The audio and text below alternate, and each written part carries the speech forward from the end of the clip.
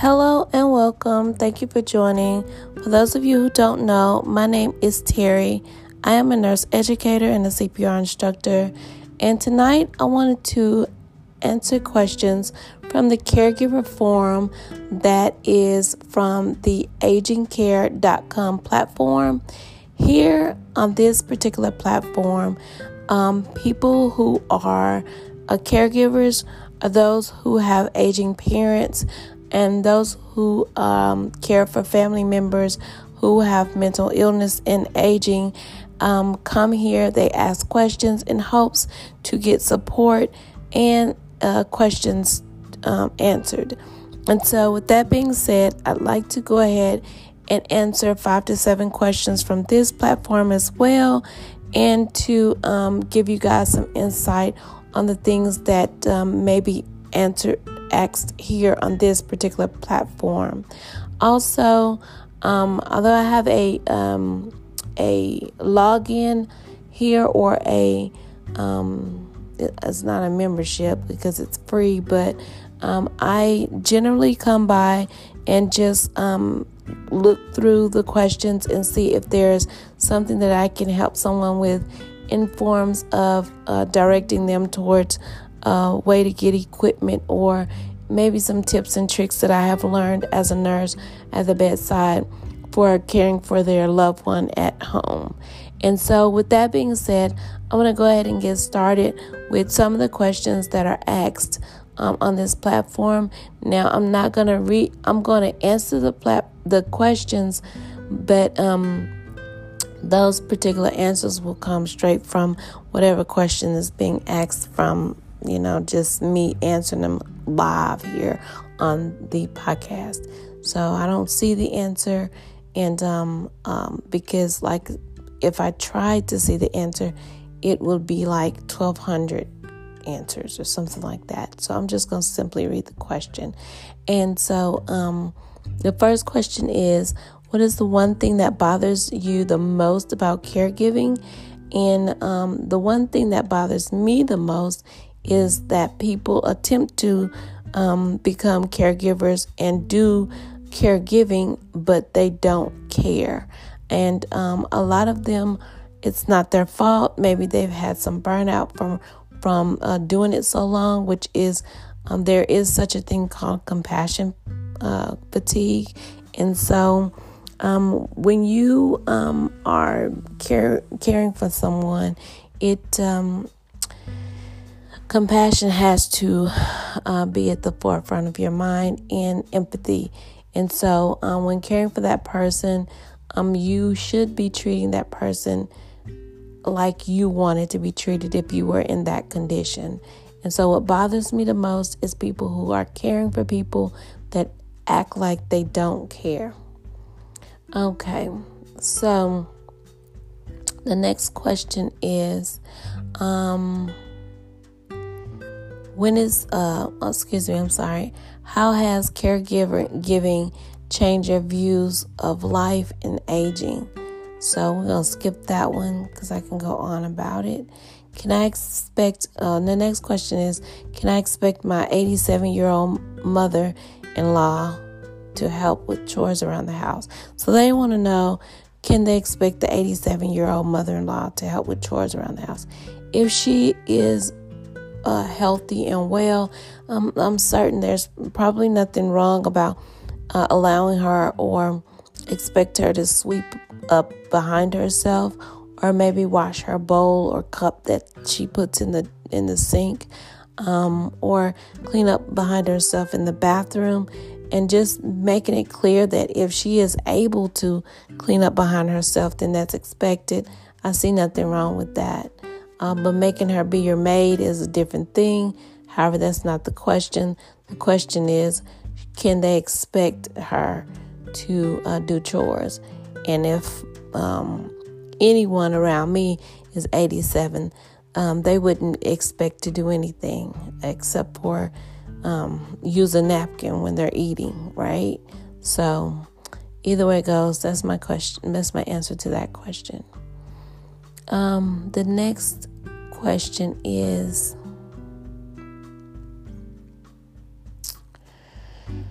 My mom had a severe stroke 2 months ago and does not want me to visit her in the place she is in. Any advice? If she had a stroke, she's definitely may have some neurological issues going on. I would attempt to, if you're not visiting, then maybe she can talk to you over the phone, give you the doctor's information, and just kind of try to ask the doctor, is there anything that you should be concerned about? He should be able to tell you that information without violating HIPAA in some shape, form, or fashion, if it's a yes or a no. Because suffering 2 strokes could have affected her in the way that she reacts to people, places, and things. And she may have some dementia or some Alzheimer's along with that. And so unless you can ask her exactly why she does not want you there, then you may want to reach out to the facility where she is and either ask the in-house doctor, the visiting doctor, or whoever is the coordinator up there that does coordination for their care, and see if you can get some type of insight and see if her behavior has changed to the point where anybody has noticed it. And maybe then you can get her some help, maybe some medication, and see if that helps. So, and the last question, let's see.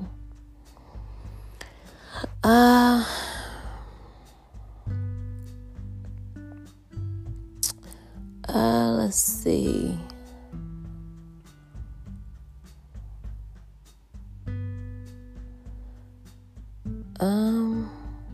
Okay. 2 years this July, my mother has been living with me. She is a mean and hateful woman, and I just cannot do it anymore. Well, let me just tell you this, and we'll wrap up this podcast. If your mom is being mean and hateful, and you know that there's nothing else wrong with her concerning dementia, Alzheimer's, then you may want to sit down and ask her if there's something that she needs to discuss with you, if there's something she's upset with you about, or is there something she's upset about in life in general and that she'd like to talk to somebody about it. Because what I've been told as a nurse is when the elderly become demented or start coming down with the Alzheimer's, then their real, quote unquote, real personality comes out. And so I can almost guarantee she has always been mean and hateful for the most part. And the people who saw her nice, she was pretending.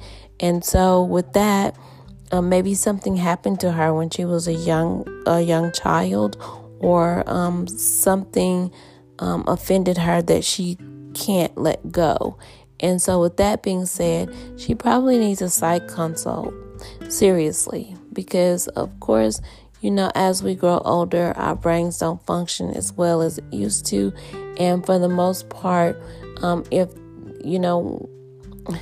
don't know, it's so much to this question. I could just go on and on. But if I had to answer it in just a few minutes, I would definitely tell you to get her a psych consult, and then have them diagnose her if in fact she needs a diagnosis, which I'm sure she probably does, with whatever issue or disease process she has, and make sure that you can have a conversation with her that may spark something that is close to healing, or talking to someone about healing. And so that is the last question for tonight. I hope I didn't bore you guys, but sometimes I go over to the aging care question and discussion, and I type those answers in for those particular people, and just to help them out in this forum in some shape, form, or fashion. Of course, I'm not the only person answering questions here. There's like one question one of the questions was, and I skipped it, is it normal that she's so negative? And with that, it had 1,360 answers to it.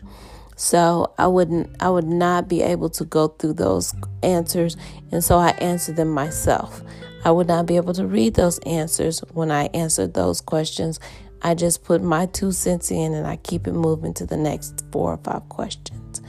And so I wanted to come by and just really just give you guys a little bit of what I do in my spare time, which is give people my 2 cents on different platforms, especially the question and answer ones. I really like the aging care because gerontology is one of my favorite areas of nursing. And I really like the Quora because some things are quite interesting there. I think I do a lot of health related topics there as well. So anyways, I hope you guys have a good night. Hopefully I can come back and talk to you guys about more. I think this may be the end of the question and answer series. I'm not going to say that, but this week I'll say. So maybe we'll find a topic to talk about where I can make a presentation as opposed to just answering questions on platforms. Listen, I hope this podcast finds you well. Stay safe, wear your mask, wash your hands, and I will see you guys next time. Oh, and don't forget to share and subscribe. Thanks. Have a good one. Bye-bye.